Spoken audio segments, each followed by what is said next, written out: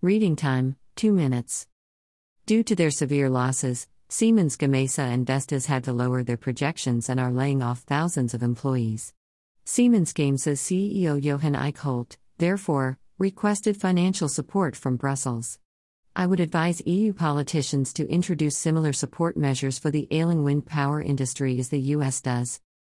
Under US President Joe Biden, the North American government is presently investing $260 billion in the growth of solar, wind, and hydropower alone, along with €400 billion in climate-neutral industries. Eickholt, on the other hand, believes that supply chain issues, inflation, and uncertainty are threats to the energy transition in Europe. In addition to the record high cost of raw materials, the Ukraine war and supply chain issues have also negatively impacted the European wind power industry. Simply enough, the turbine makers lose money. Cost-cutting measures are being taken by businesses to combat this. They are closing down entire facilities, like Nordex in Rostock, firing thousands of workers, like Siemens Gamesa, and demanding an end to their destructive price wars, like Vestas CEO Henrik Andersen. According to industry expert Dirk Briese of the market research firm Trend Research, there is a lot of demand for wind energy worldwide, and the mood is actually positive.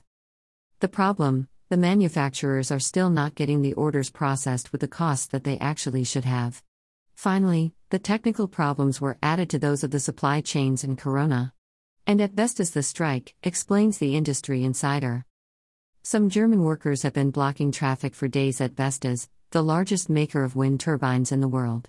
In order to compel management to engage in collective bargaining, IG Metall issued a call to strike for 5 days on Monday.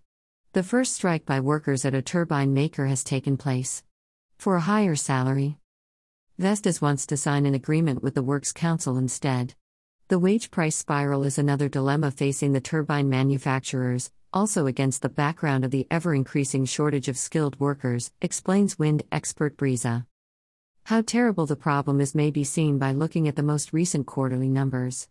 In the most recent fiscal year, Siemens Gamesa experienced a net loss of about €1 billion, until October 31.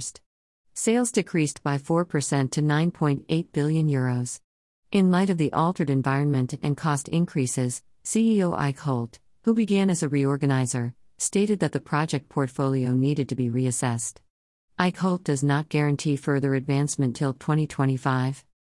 Vestas, a rival and the leader of the onshore market, was forced to cut its projection and has only generated €9.7 billion in revenue so far this year.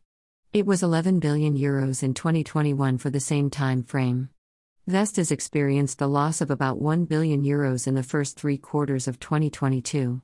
The Danes were nonetheless able to generate a net profit of €135 million over the same time last year. Source: Handelsblatt.